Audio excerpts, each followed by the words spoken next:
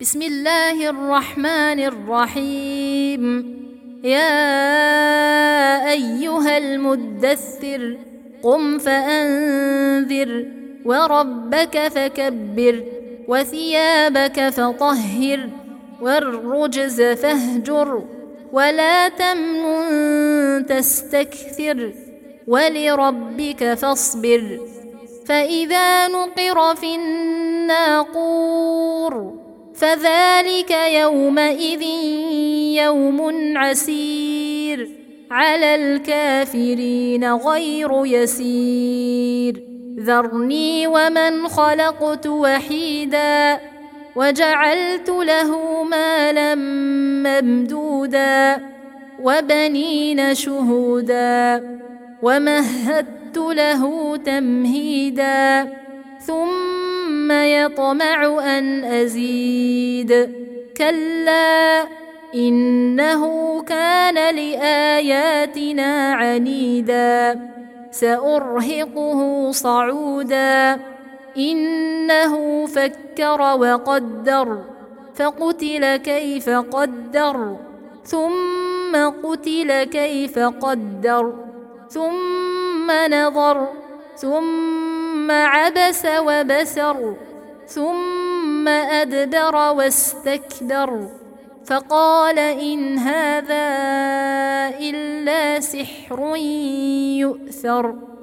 إن هذا إلا قول البشر سأصليه سقر وما أدراك ما سقر لا تبقي ولا تذر لواحة للبشر عليها 19.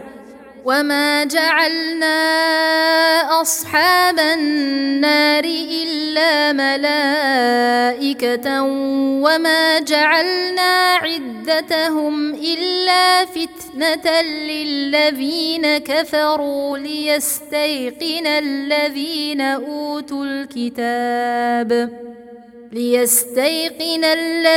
أوتوا الكتاب ويزداد الذين آمنوا إيمانا ولا يرتاب الذين أوتوا الكتاب والمؤمنون وليقول الذين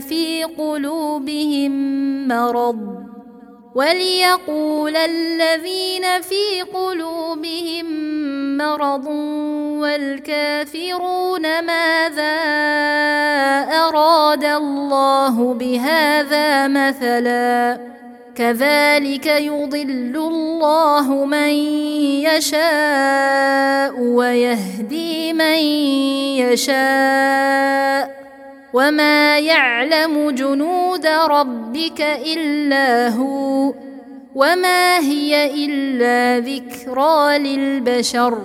كلا والقمر والليل إذ أدبر والصبح إذا أسفر إنها لإحدى الكبر نذيرا للبشر. لمن شاء منكم أن يتقدم أو يتأخر كل نفس بما كسبت رهينة إلا أصحاب اليمين في جنات يتساءلون عن المجرمين ما سلككم في سقر قالوا لم نك من المصلين ولم نك نطعم المسكين وكنا نخوض مع الخائضين وكنا نكذب بيوم الدين حتى أتانا اليقين فما تنفعهم شفاعة الشافعين فما لهم عن التذكرة معرضين كأنهم حمر مستنفرة فرت من قسورة بل يريد كل امرئ منهم أن يؤتى صحفا منشرة كلا بل لا يخافون الآخرة كلا إنه تذكرة فمن شاء ذكره وما يذكرون إلا أن يشاء الله هو أهل التقوى وأهل المغفرة